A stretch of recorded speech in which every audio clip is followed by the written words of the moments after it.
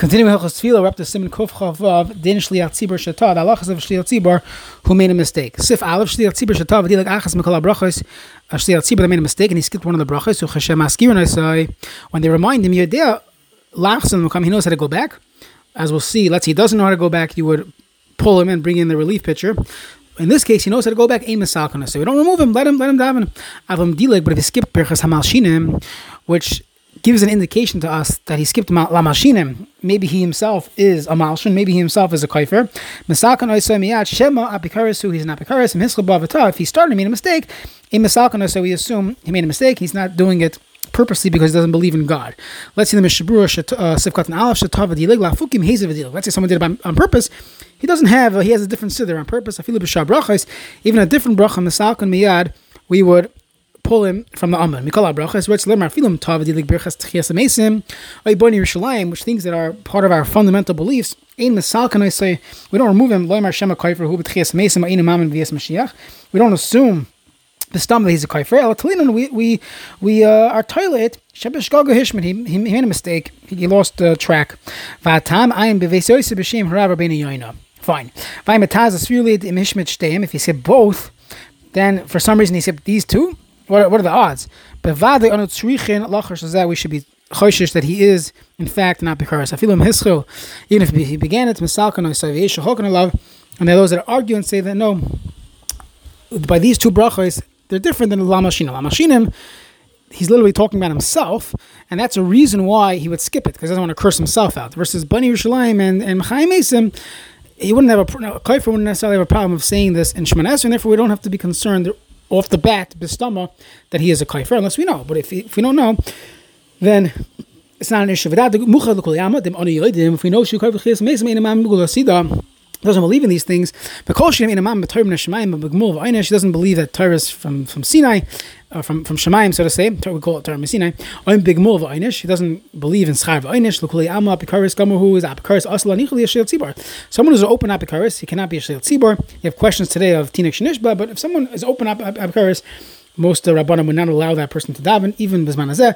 From Amad b'Chazaka, you wouldn't even say Amen after his bracha v'ayin le'el b'siman and gimel sif yachas im masalkan osei el shaynat sheyaskiru osei. You wait until someone reminds him. If he remembers chayz l'makam shatah, he goes back to the place where he made a mistake. Just like an individual who made a mistake, in the middle of Shemasa, you go back. Avam dileg. If you skipped dafka b'shadileg kula, that's if you skipped the entire thing. Avam dileg rosh bracha. What if you skipped the beginning? V'sim chasimasa. He ended off properly. Le'matinish masalkan osei. We don't find in halacha that we remove him. He doesn't save like kaifrim, which is not even in our nusach, but that was a nusach back in the day. We do not remove him, and that has been standardized in today's nusach Ashkenaz, nusach Svard. I believe even nusach Harizal they say v'lamashinim, but I could be making a mistake.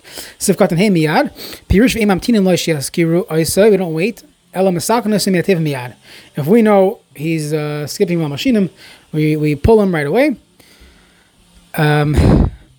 He skipped this bracha. Even if he was a muhsik to be a kosher v'tzadik gam kain chayshinin lozeh, we are concerned that maybe he has this apikorsim.